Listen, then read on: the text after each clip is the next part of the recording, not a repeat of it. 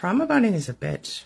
Think about it. After years or decades of abuse, you've been living scared. And now if you tell yourself, hey, I'm safe now, body, I'm safe, calm down.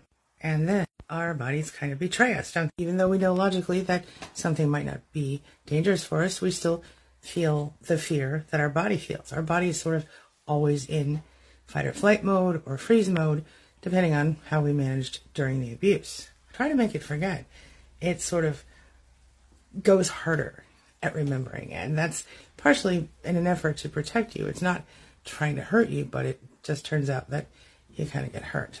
It starts remembering a little harder than it did before. So you almost extra traumatize yourself in those situations.